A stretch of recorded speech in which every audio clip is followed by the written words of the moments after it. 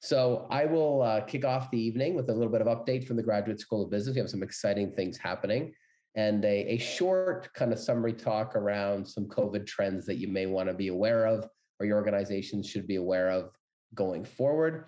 Then we have our special guest who's an alumni and a founder of his own organization, Stephen, who will have follow me from there. We'll have an open Q&A, mostly for him, but if you have anything for me, we certainly can do that. And then as Connor mentioned in the intro, we will go in camera, not recording. If anyone has anything of a personal nature or something they don't want recorded or shared to ask, and Stephen's open to that as well, either of us will take you at that particular point in time. So quick update from those of us here at the GSB. It is, and Connor can attest to this, a very, very busy time. And we had a very, very successful week last week with our first annual Graduate School of Business Awards night. And I'll say a bit more about that in a second, but the feedback we're getting from people, it was really a resounding success after we'd hoped to do it in person, moved online, and we produced the video, which I'll talk about in a little bit in a second. We are hiring another full-time person to help with MBA recruitment in Portland, where we've got a good set of candidates, and we're hoping to add he or she to the team very, very shortly as we continue to grow our base in Portland. We have 5 new concentrations in the MBA. I'll show them shortly that are in the final stages of approval. We're very excited about and continue to grow. We're working with the University of Maine Systems Agency of Record, known as Vision Point, on a campaign for really positioning us and growing our brand and our presence largely out of state. And so that's happening. We're deep in listening. Some of you have probably been called or been involved in some of those feedback sessions, and we're very excited about that. And we have a really positive result from our US News ranking for the online MBA, which is under embargo and will be released shortly. So as I mentioned, we had a very exciting Thursday evening launch of our first annual Alumni Awards event. You can see it there. We're hoping this becomes a real staple of the MBA program. There is the link. Just we wanted to have it for you in the deck that will come around later. If you want to look at it, share it broadly, please do. You can see our 4 winners there. Connor, the producer, got a nice photo of him. He did an amazing job. And Taylor Boucher on our team worked very closely with him to pull this together with a number of us, Jamie and Jackie, who a lot of you know from our office, and then a number of supports from across our networks. The mayor of Portland was our keynote speaker, and we had talks from the chancellor of the university, the provost of USM and UMaine, and a number of our partners being Maine Outdoor Brands, the CPA Society of Maine, and our executive advisory board of the business school all presented awards. And we have our 4 winners, who, as you can see right there, it was a wonderful evening. We're moving. It's the system finally approved the investment of money required to renovate 304th Street. So for those of you that know Portland, it's right literally in the heart of the city in the old port, right near the ocean, walking streets. It's going to be wonderful. You know, Corona has kind of slowed a lot of things down. And so we're not going to be moving likely until the mid to late fall. So everything seems to be on schedule, and renovations are starting in about a week's time. So we're very excited about that. And you'll notice a lot of nice imagery that Connor profiled in the awards video, if you do watch it, coming from or outside and around that particular building, which was very, very well done. We've now signed an agreement, and we're working on the details of a dual MBA with a university in Kuala Lumpur. That's a very, very interesting private university that's got a lot of growth in the Indonesian, Malaysian market. They teach in English, and we're working on that. Very excited about what that's going to mean for us in the future as well. Our numbers continue to be strong. We're about 400 strong right now. We're tracking, a hair lower than that for next year, but that's normal this time of year. And as I mentioned, we're investing a lot in our marketing, different things. So the MBA program is doing exceptionally well and attracting a very diverse and out-of-state group. I mentioned the different concentrations. You know the ones on the left there. The ones on the right are the new ones that are coming, which we're very excited about, pending final approvals. You see things like engineering management, blue economy, et cetera, that are really fit with Maine. We have very, very strong faculty, and there's high job needs across the country.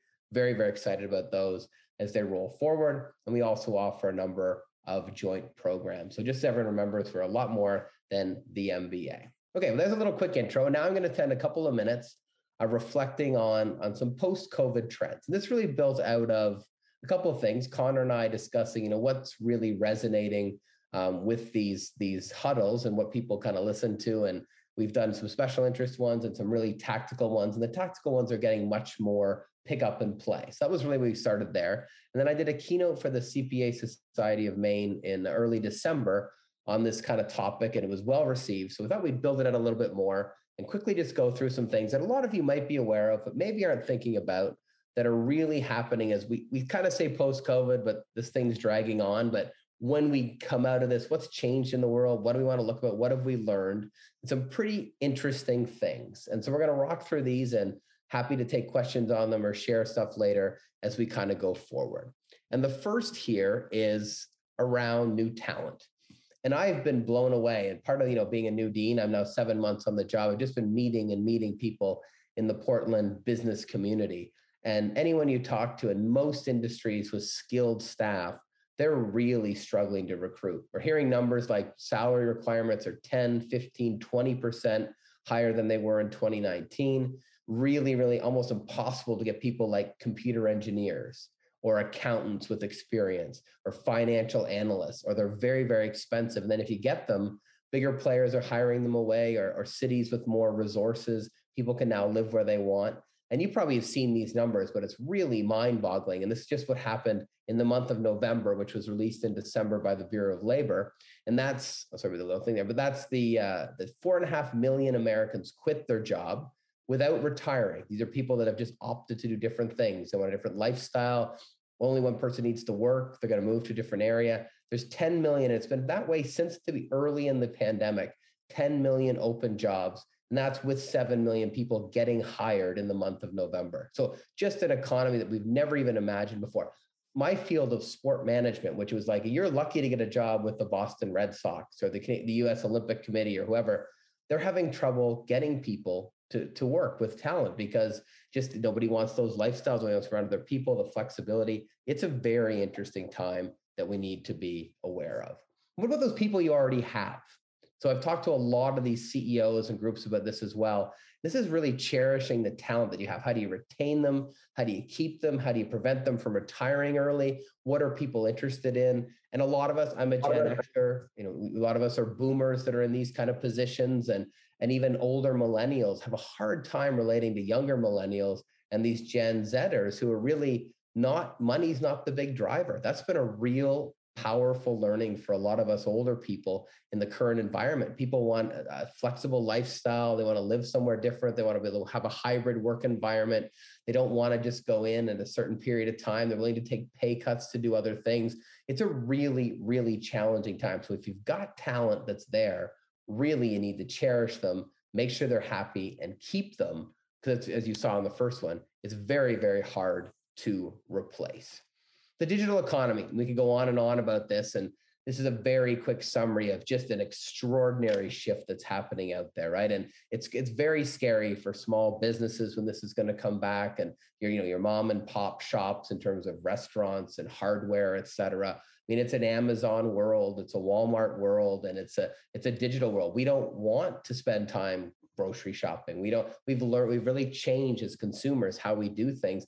And these things are exploding, like cybersecurity has become a big issue. We all now are trusting and sharing information, data and analytics, like a lot of are out there. And so this real shift from how do we do things, and is it going to come digital, to like it's been accelerated. So what most people thought was going to take a decade is now likely happening in about 3 years, pending what COVID does. So really embracing that is very, very important. There is, of course, a silver lining to this, and we got little tastes of it, right, before Omicron came along. There's a massive pent-up demand to do stuff again and to spend and to invest and to enjoy life. And once that comes, and you're seeing it in little pockets here and there. I mean, watch the NFL games today. Some of you probably, the Olympics are coming up, and there'll be nobody in those stands, but there's this real interest driver. And one of the neat things that I was just reading about is that the cruise line industry, which is, was hardest hit in COVID of anyone and is delayed again, is basically sold out for 2023. So it's really interesting dynamic. So be ready for when that happens, if it happens, whether it's an end of the pandemic or us figuring out how to live with it. It's going to be very positive for us all. So, one of these interesting things that have talked, and I'm going to use my background in sport, but this is really anything around cyber currencies and the way money kind of works. And this is a bit scary for any of us that are, I'm an accountant too, that have these kind of backgrounds, is this shifting to these things that aren't like, you don't have it as money anymore. And the idea of the non-fungible token. So like there's this play on the right here was purchased by an individual. So someone owns the video of a LeBron James dunk over a 7-foot tall center, and they've purchased that for hundreds of, what does that mean? How is that worth anything? And we're all struggling with this, but it's going to this place where unique digital content will have real value. And that then permeates through all the things we do. So if you think about something that's unique, right, that's not replaceable, something that's got a digital kind of platform that can be easily shared, that's going to have a lot of value down the road. And a lot of us are, so you always say, I invest in real estate, I invest in stocks. What does this mean for all these things we kind of look at? So be ready for that as it kind of goes forward. Diversity, and I'm going to talk the next couple about these kind of particular issues. And obviously there's so much going on with social justice and all these things, but just from a business perspective, the pure demographics, regardless of views and issues and all those things, if you just look at it from a pure demographic perspective, 2015 was the first year in the history of the United States that more babies were born who were not non-Hispanic white. What does that mean the country looks like in 10, 15, 20 years? Quite a shift to be ready for culturally from an organizational perspective. There's this big and really interesting age diversity gap. So in addition to those, the more traditional residents and more modern, if you will, or the newer demographics coming through, however you want to describe those, they also have a big age cohort. So you've got this huge proportion of people who go older. And I'm sure like some of you, I get a lot of chances to come speak at like local chambers of commerce or retired business groups. And you go in and often I'll present to 300 white men, right? So you think men that were in business that are over 70 in our country, they're almost all white, a few exceptions. You shift that to a younger cohort, very different. How do these people vote? What are their views on different plebiscite issues, financial issues? Really interesting thing to kind of be aware of. The other thing we kind of learned in the pandemic was it's gotten better, but a glass ceiling really does exist still for in the female business world. And you can see there how things have gotten better, but it's a little less. But and the next one is probably the more powerful one. And this is this desire for this balance that we talked a little about earlier, this massive shift to a flexible work environment and place we want to be, where people want flexibility, they want to work when you want, money's less important.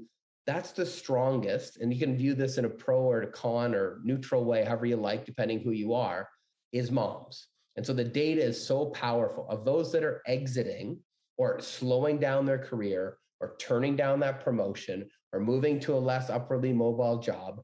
The largest proportion are females with children, so moms. And so there are men with children who are being impacted. There are certainly single people that are going in this direction, but the largest proportion fit that group. So again, as from a business, what does that mean? How do we kind of drive that forward? And the last thing I'll talk about, and you could probably put 100 things on this list, but there's a real shift in consumer priorities. And we've changed this kind of before. And I mean, I was one like many where you talk about globalization and da-da-da. There's been this huge shift to localization. One of the fields I work in is sponsorship. And the studies in COVID was big brands pivoted their investments from national and international properties and activations around them to things that reach people at the local level. So when it's maybe the frontline workers, it may be something related to social justice, people supporting local business or local, it's been this real interesting shift. So this whole idea of localization. The number two, and this is a term you've probably all heard it, I really like it, is the idea of presence-free living. And so this thing is you live, but you don't have to be in a certain area. And this was coming for I think of my daughter who's 18, we're coming in this kind of environment anyways, but now it's kind of everybody. Like you can live, Connor and I, we work together all the time, but rarely in the same room, right? Filmed this beautiful video, barely in the same room. Organizations are functioning at home. They're shutting down their corporate real estate. But what is this kind of presence-free living that people want? Maybe not all the time, but in a lot of contexts, they really want. And then the last thing, and there's a bunch of trends under this that I just wanted to put out there, is this idea of privacy has really lessened. So think back a few years and how careful we would be about our online personas and our banking information. Now, I mean, I just bought a house online. I bought 2 cars online when I moved to a different country. All these kind of things can happen completely digitally that couldn't happen before. So there's this real trust in cybersecurity and stuff we talked about before. And the idea of ease and access has overtaken from a lot of people the notion of privacy. So those are just some 3 examples of trends going forward. So with that, that's kind of what I wanted to share to get us going. And you certainly know who I am, and that's 10 hopefully interesting things you'll find and can be aware of, whether most of you are working, so you're in these environments and there's lots going on, but really stay on top of it and really realize that these are not things that are going back, right? So the smart entrepreneur, the smart business leader, the smart business professional understands that these are trends that are going to continue and likely were anyways. And with that, I'm going to pass it over to Stephen Merrill, who's an alum. I've gotten to know recently, like many of you on the job. He was wonderfully reached out to us. I said, hey, do you want to be a guest speaker on our Huddle? He said, yes. And we're really excited to have him. He's also the founder, I'll let him talk about it, of his own organization, who's doing really cool things. So Stephen, without further ado, I will pass the floor to you. Thank you very much, Norm. I really appreciate that. And I'm really honored and excited to be here with all of you this afternoon, this evening. As Norm had said, my name is Stephen Merrill. I am an alum, both my wife and I, from the University of Maine. And, I'm going to talk to you really today about purpose and finding purpose post-pandemic. So, about 6 months before the pandemic, my wife and I were in a pivotal time in our life. And I was working the corporate field. I was managing a team of 20 internal team members. I was consulting with over 350 business owners every single day. And at the same time, I'm from New England. We had moved down to Miami, Florida, and my father was passing away. Found out my wife was pregnant. And at the same time, we're in the middle of a global pandemic. And we had just actually started our own company called Purpose. And so what I want to talk about today is, again, understanding the differences of really what it means to live a life on purpose. And I'm going to go ahead and walk us through what we work with. And it's really the first step that we all take with our clients. So we're working with NFL athletes to corporations, their leadership teams and employees. And really our entire goal is to help everyone understand, all right, what is your purpose on the personal side? Who are you? Where are you? Where do you want to go in your life? And how does that translate professionally? Because as we've been speaking about today, we're in the middle of the Great Resignation. 85% of team members are burnt out. 80% would leave their job tomorrow if they were simply paid more. So at Purpose, it's really become our duty to serve those who are serving so many others every single day. And so we're going to dive into it right here. And again, picture kind of in that pivotal time in your life. You might be there right now. You may know other people. You might be seeing your company going through a transition. And there are 2 key questions that I would like to ask you today. I had to ask myself these, and I want you to think about, okay, who else needs to hear this on my personal side and professionally? So the 2 key questions are, okay, who are you? And again, my father was passing away. My wife was pregnant. I was about to become a father. I was a business owner. I had to get really clear on, Steve, who are you? What are you doing in this life? And then on the other side, it's the overall question of, well, where are you? And we're going to dive into that. And I'll tell you why I've gotten laughed at by CEOs asking them that specific question throughout the pandemic, but we'll get there first. So the first thing I want you to think about, and I want you to ask yourself right now, and I had to ask myself this, is, well, what are you good at? And when we're talking about finding our purpose, this is not going to just be rainbows. This is not going to be fluff. I want you to understand, well, what am I really good at in my life? And a few examples of this, we've all either been in a classroom or we've all been on a sports team where there are people around us that were naturally talented at that, right? We have people who are just naturally gifted in accounting or naturally gifted. I played lacrosse at the University of Maine, naturally gifted in lacrosse. But there's a big difference depending upon what we are good at and what we actually enjoy in our life. And believe it or not, when I'm speaking with CEOs, with leaders who have massive teams, when I say, Joanne, what do you really enjoy in your life? I usually get blank stares. They're like, well, what do you mean? I'm really good at, leadership or accounting or taking care of my team. And I'm like, I respect that, but that's what you're good at. What do you enjoy? What is that internal fire in you? When was the last time you did something that got you up early in the morning because you wanted to, kept you up late at night because you were so excited upon this thing? So I'm going to ask you the same thing. Okay, what are you good at? And then what do you enjoy in your life, right? Now, the third question that we're going to go over is right here. And that is really understanding what our goals are. Now, we do not have enough time to understand how to break down our goals specifically, both for the short term, so the next 1 to 12 months, and the long range, the next 1 to 10 years. We hold seminars where this alone takes about 3.5 hours. So I will not bore you with that now, but I want you to think about, okay, when I'm getting clear on what I'm good at, and I really understand what I enjoy, well, what are my goals in this? In my professional life, what am I doing all of this for? And I'm going to be probably the only person that's going to ask you to be selfish about your personal happiness. And what that means is taking ownership for, okay, how do I want to grow in my life, in this company, in my family? What are we doing? And what are our specific goals? Now, the next question I had to ask myself, tying right aligned with what my goals were, is what do I want? Again, if we're going to be selfish about our personal happiness, and you can blame me if anybody says, hey, Norm, Connor, John, you're sounding selfish, blame Steve from purpose, because I want you to get clear on what you really want in your life. Again, this is not about, just surface level. I want you to understand, okay, what do I really want out of this in my personal life, in my marriage, potentially, in my family, in my personal relationship with myself? What do I want out of that? In my health, my fitness, my finances, my growth? What do I want in my company? If I'm the CEO, if I'm the newest employee, what type of change do I want to be the catalyst for here? You can take that question and apply it to any area of your life. And so I'm going quickly for the sake of time to be respectful of your time, but I want you to start thinking about, okay, who am I? What am I good at? What do I enjoy? What are those goals? And then what do I really want? Is this making sense so far? Okay, great. Now, the second question that I had to ask myself, and I told you guys, I've been getting laughed at throughout this pandemic asking this, and it'll make sense. But the overall question is, where are you? And the reason I've gotten laughed at is when I'm speaking with the CEO of a company, I say, okay, well, John, where are you right now? They're like, Steve, I'm in my living room. You can see it through my Zoom call. I'm right here. I'm in the dining room. That's not what I mean. So I'd like you to write down or just take a note of these two words, internal and external. What this means is what are and where are our internal limitations and where are our external limitations? Now, I'm going to walk us through these really briefly. So an internal limitation, this is anything that we have been believing and telling ourselves time and time again. We've all heard of the subconscious mind and the conscious mind. These things are not made up. These are neurologically proven. There's a bunch of neuroscience to back it, obviously, as we all know. So internal limitations are, if I'm telling myself, Steve, you've never been a father before, you're not going to be able to do that successfully.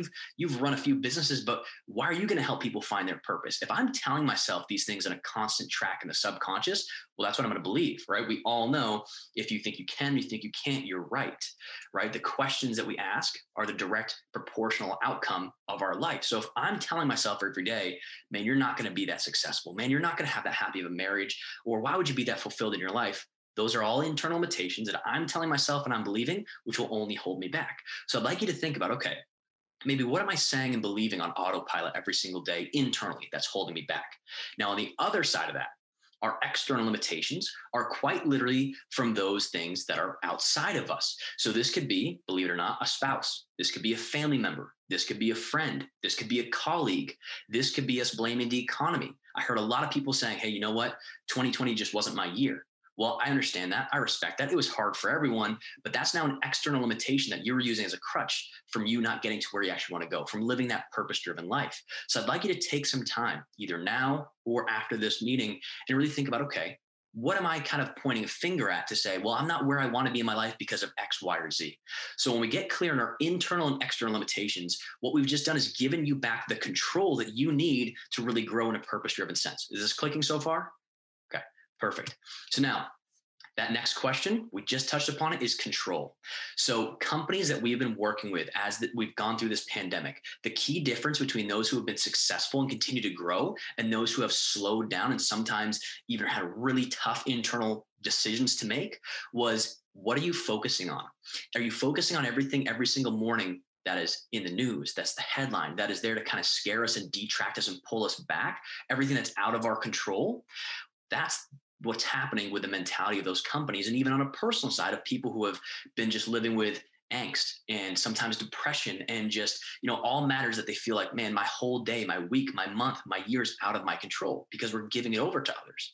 Now, there are certain circumstances where there's other situations happening there, but for the most part, we're giving our control to anyone else. So we want to think about is, okay, in my life, what can I control? And I'm going to do the best that I can to detach from everything else. Now, that doesn't mean I'm going to put myself in a corner and not talk to anyone or interact, but that's quite literally saying, well, what is in my control? The first thing every single morning is happening right here.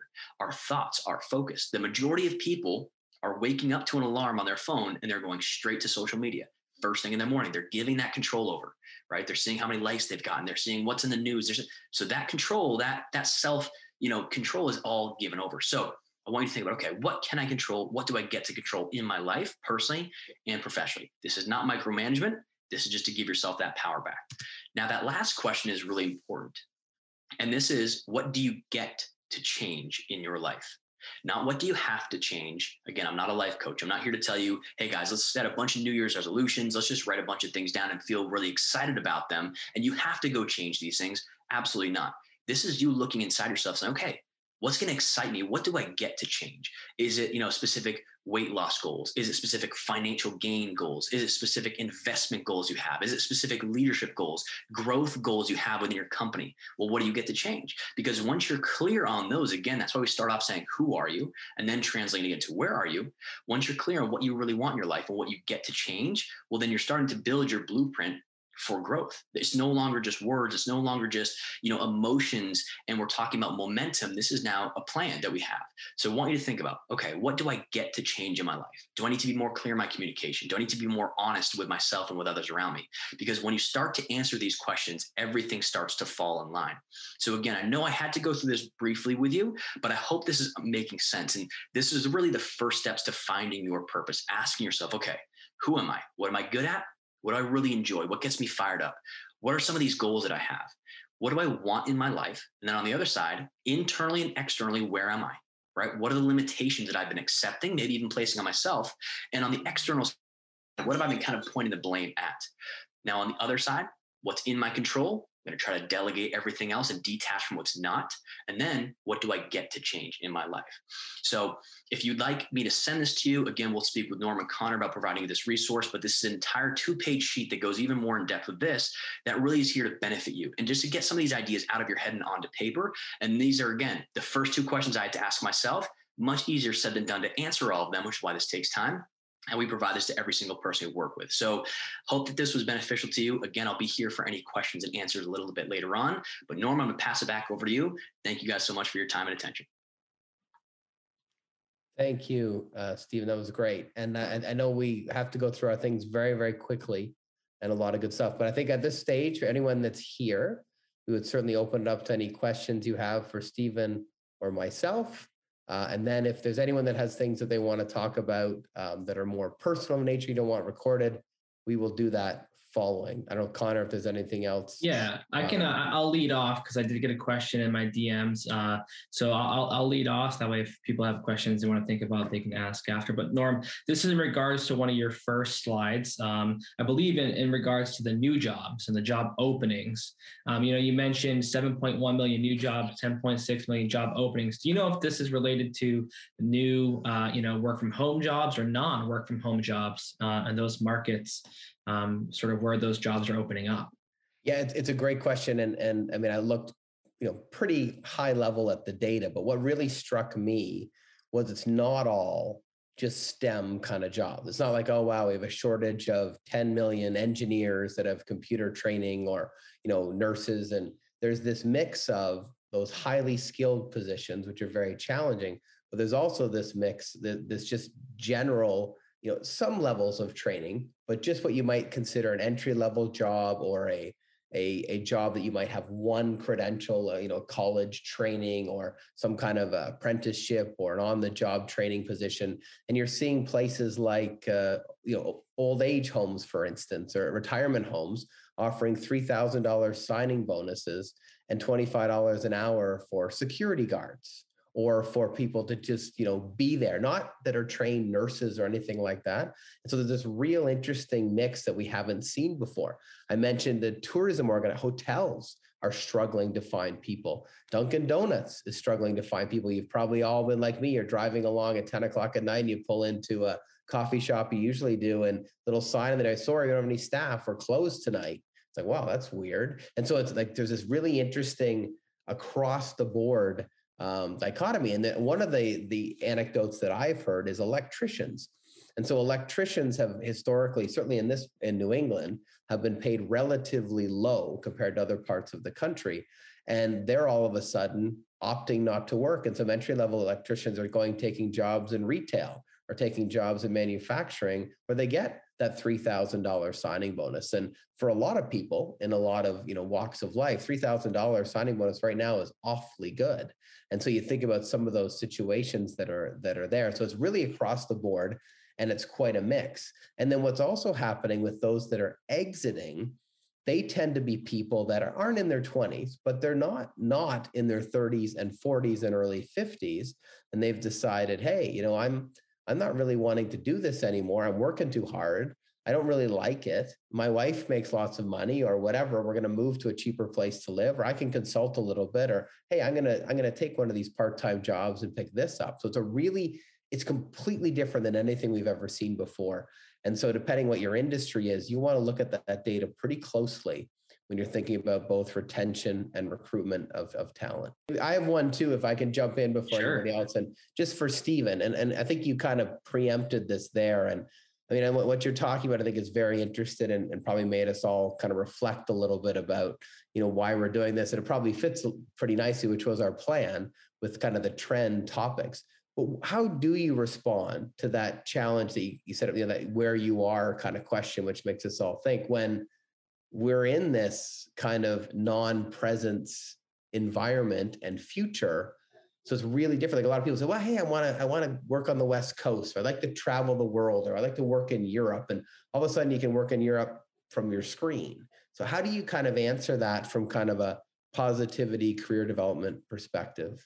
Yeah, that's a really great question. And one that we actually have conversations with almost every single day. So when we're speaking in general of, okay, well, where are you? So we spoke about the internal, external limitations. What can you control? What can you change? We really start off with asking just a few more specific questions. And one of them is, okay, great. So you wanted to, move to Europe and do this or that. And now you're doing all these things, but you might still feel kind of detached.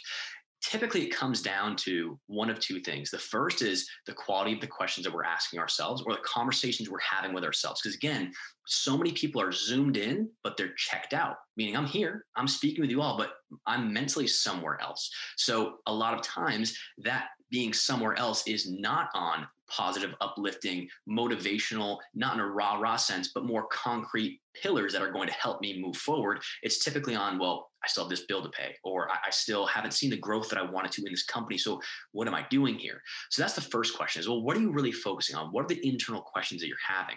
And the second is, well, what are you doing this for? First of all, and how does your personal purpose, and sometimes they don't know what the personal purpose is yet, which is fine, but really, what is that why? What is that purpose? What is your reason for being with this company?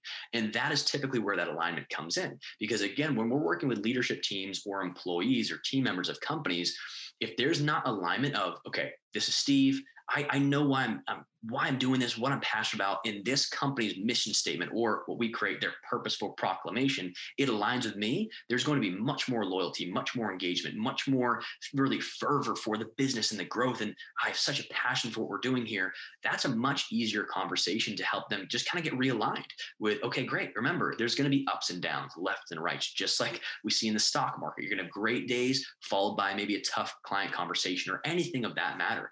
But when you come back to understanding what your real purpose is in doing this, everything gets more aligned, which makes your steps through this process much more efficient. So when someone doesn't, and they're feeling that burnout, they're feeling that overwhelm, it's really okay.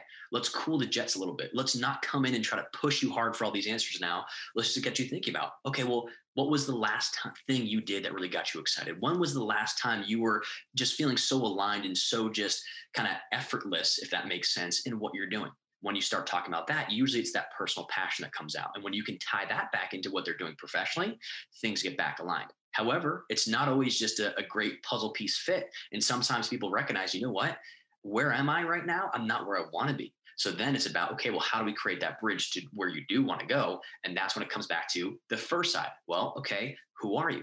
What do you really care about? What are your passions? What are your values? What are your pillars that you live by and truly stand by? And how can we align you with what you want to do professionally in that? So let me know if that helps kind of answer that question. Very good. Thank you. Thank you. Great, Norm. I just DM'd you a question from Jordan in our audience, sort of about that idea of, where he's at working from home, and maybe asking that question. Maybe Stephen, this is for you too. You guys can both jump in on this, but is this maybe the time to be making a transition from maybe your manager now to maybe jumping into more of an entrepreneurial sense, or maybe it's the other way around? Maybe there's so many jobs opening in the manager space that, maybe that's where you should be going. Yeah, I can go first if you want, Jordan. That was always a great question. I think a couple of initial thoughts would be, one, it kind of depends on the stage of your career you're at, right? I think someone like yourself, and I've gotten to know you pretty well, you would be well suited for that, right? You've got the network. You're probably in a financial situation, I'm assuming, where, you can afford to take a little bit of risk. People to be able to function in the digital world. I think for the traditional entrepreneur, I tried this in my 20s. I'm sure you did. New companies, they all failed, but I learned a lot, right? Trying to do that. That's really hard now. It was hard then, but I think it's even harder because how do you connect to those real decision makers, which you could find ways to do before? It's getting trickier. And first of all, you have all those kind of traditional barriers to reach real decision makers, but now you've also got the health barriers to reach, real decision makers around COVID. And they tend to be people that are older and maybe aren't as interested in being out there anymore. And so this kind of this presence that we're all talking about would be one thought. I think the second thought would be, if you think about, take the person out of it, think, well, what is the venture? And you know better than I do. It's got to be a great product. You have to have the right people. You have to have the right market, all those kind of things. Well, there are certain areas that are just exploding. And there's lots of examples out there of organizations that have done really, really well. I've met a couple in Portland, as I'm kind of meeting people around here that are just out of control. And these are organizations like in biomedical, that they had a little piece of something to do with COVID testing and how long they last. And you have another organization that was involved in environmental sustainability, looking at testing of different types of kind of soil in the ocean that's going to make it better. And you think and that whole aquaculture world's exploding. So if you're well situated, now if you're in tourism, trickier, different places like that, and that traditional, I'm going to start my own hotel or my own bar or my own restaurant or my own consultancy, those may be a little trickier in certain places. So I think those are the two thoughts that I have. Is one is, what stage are you at and are you ready to go? And the second be, what kind of industry you're thinking of getting into? And I'll let Stephen jump in. Yeah, that's a great question, Norm. I really, really like that answer as well. So my two thoughts are this. One is, oftentimes a lot of people hear about, it's such a quote unquote buzzword now, becoming an entrepreneur or going to do your own thing and having your own flag and doing it. And I highly respect that. You could say that's the journey that I'm on right now, growing our business. And really what it came down to, and I don't want to sound cliches, but it's understanding, okay, well, what is the purpose behind that? Why do you truly want to do that? Is it going to be something that in 15 years you look back on and you really feel some disappointment if you don't bet on yourself right now and go in? One of the phrases that we developed at Purpose is, are you more aligned with me versus me or me plus me? Are you betting on yourself, that me plus me? So if it's one of those things that you feel it and it's a pull, it's not a push, it's a pull every day. And you're like, man, I'm so excited about this. I have this idea or a multitude of ideas or investment opportunities. I would say bet on yourself and double down if, to Norm's point, you have some foundational processes or systems there that you can fall back on. I think the fastest way for people to fail is just jumping ahead when they don't really understand why they're doing it. Now, on the other side, and I speak with people about this all the time, because when we're working with team members and employees, we have these conversations where it's, I have these great ideas and I want to be, that catalyst for change. Well, there's also a word called an intrapreneur. There's an entrepreneur and an intrapreneur. An intrapreneur is one who acts as an entrepreneur within a company. So this might be someone who starts off as, an entry-level employee and works her way up to a management level, and then sees, okay, well, I can create this change that I truly care about within this company. I'm bringing in all these innovative ideas. They're working, some aren't, but some are sticking, and it's showing that I can grow here. I'm going to be an entrepreneur because I love this company. I don't necessarily want to take on or need to take on all the risk of being an entrepreneur outside on my own. And, to Norm's point, there's a lot of network there. There's a lot of growth opportunities. So again, to that second point of being an entrepreneur, that has to make sure that you as an entrepreneur are aligned with that company, because if the company is going to be stunting someone's growth, that entrepreneurial spirit might get broken. That's the last thing we want. So if you're within a company that will help you accelerate your growth, I would say double down on being an entrepreneur until you feel as though, okay, I've kind of hit that glass ceiling. But if not, I would say bet on yourself. So I would think, okay, entrepreneur, why do I truly want to do this? What's the risk and reward there? We're never going to truly know until we do it. Or can I be an entrepreneur where I am right now and accelerate within this company? That's great. And Jordan, if I could add one more thing, Connor, we were talking about, but completely unrelated to our entrepreneur, but on your managerial side, and this just hit me. One of the anecdotes one of the things I've learned meeting a lot of these kind of CEO type people around Portland is that some of the more traditional managerial functions, like HR, for instance, these people are leaving like larger firms where they're just overwhelmed and stressed. Like COVID has been if you're a VP of HR in a big company, as you could imagine, COVID has been horrendous. Like think of everything is just like, oh my God. And so they're now pivoting to these other places that are desperate for them, that are growing, and because they're desperate for recruitment and retention, the immediate thing they say is, hey, we need HR expertise, right? This needs to be a great place to work, where talent wants to stay, where engineers want to come, and all these kind of things. So there's a lot of these people, and maybe they're making a little bit less money, maybe they're making the same, maybe it's a little bit more, but they're moving to an environment that's flexible and more kind of, as Stephen say, entrepreneurial, but they're leveraging that managerial. So that's also leaving, is a long answer here, leaving the gaps in some of those bigger places in the more traditional field. So if you were, and I'm guessing this may be where you're thinking, if you're motivated and want to work, because a lot of people don't want to work that hard right now, there are opportunities in both of those pathways all over the place if you're willing to do it. Because the average person right now wants to scale back, be more flexible, enjoy more of their life. Did anyone else have anything? I have a question. Oh, good. Dean Norm, this is Pank here, Dr. Pank Agrawal. Mm-hmm. This is a question for Stephen. You mentioned, and I understand that the pursuit of self-growth is eventually, the pursuit of growth for society. You use the word selfish there, which I understand in which context you did. But is there a way to align that objective with service? Because what stays behind when the individual is no longer in their position or no longer on the planet is the service that they have done.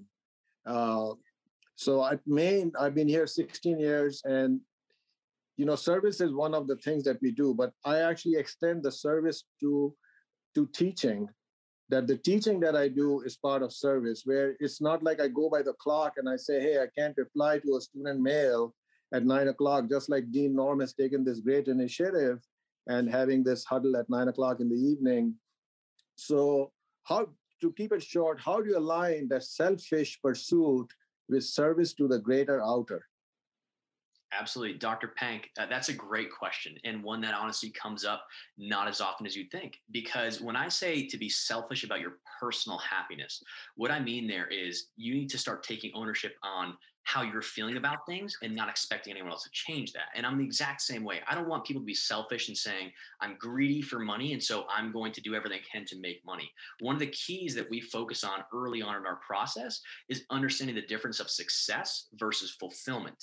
And fulfillment is really what you're speaking about, and legacy and longevity of that. So if you're focused on success, right? I hate to use the example, but it's a very relevant one. I always say, guys, why do we have billionaires who end up taking their own lives? It's because they've been focused on success, the amount of money we've made, the accolades, the awards. It's not a fault of their own. That's just how we've seen other successful people go. So we say at Purpose, we want to shift that focus from success. So forget the title, forget the amount of money you're making. Those are all, finances are relevant. We do live in a world where that is needed. But when we focus on fulfillment, that is where being selfish about your personal happiness, your fulfillment comes into play. Because when you know how you're filling up your cup, you're able to pour into everyone else's at a bountiful rate, rather than trying to pour in from an empty cup. And so that ties into, well, let's understand really why you want to be fulfilled. Why do you want to be successful? Why do you want to grow here? What is that not only doing for yourself? What is that doing for your family, your legacy, 7 generations down, going across to a client? If this is a service-based business, we all know when we have a bad experience with a business, it's not typically the business, it's that person. So if that person understands why he or she is doing it, if they're focused on their fulfillment and they've taken time, been selfish to work on themselves, now they can pour into that customer or client on the other side. Now they can pour into their family. And that has a positive transcending effect into the community and the service aspect like you're speaking about. So when I say that, I'm not for any means saying, you know what, Dr. Pank, just get selfish. Just take it all for yourself. Just forget everyone else. I'm saying, oh yeah, I know that. Yeah. Right. When we're talking about personal growth and personal development, let's start there so you can fill up your cup, so you can pour into everyone else's. In fact, your philosophy is actually rooted in the writings of a great British economist, Adam Smith, if you remember, an inquiry into the causes and effects of wealth of nations, written in 1700, where he said, if an individual pursues their own best approach, it is good for the wealth of the nation, And of course, that was the basis of capitalism. And later on, then the Karl Marx came and modified it. And there's a lot of different economic systems there. But I appreciate your bringing that insight in, because it can very, very clearly be interpreted in a different way. Absolutely. And that's a great question. And you said that gentleman's name was Adam Smith? Yeah, Adam Smith he wrote one of the first books in formal positive economics, followed by Alfred Marshall, an inquiry into the nature and cause and effects of wealth of nations. Okay. It's a famous, yeah, you should look it up. Yeah. I'll look at it. Thank you. I appreciate that. No problems there. And so many kudos to Dr. Norm, for sharing, his thesis and some of the changes that he's bringing. It's pretty neat, actually. Thank you, Professor.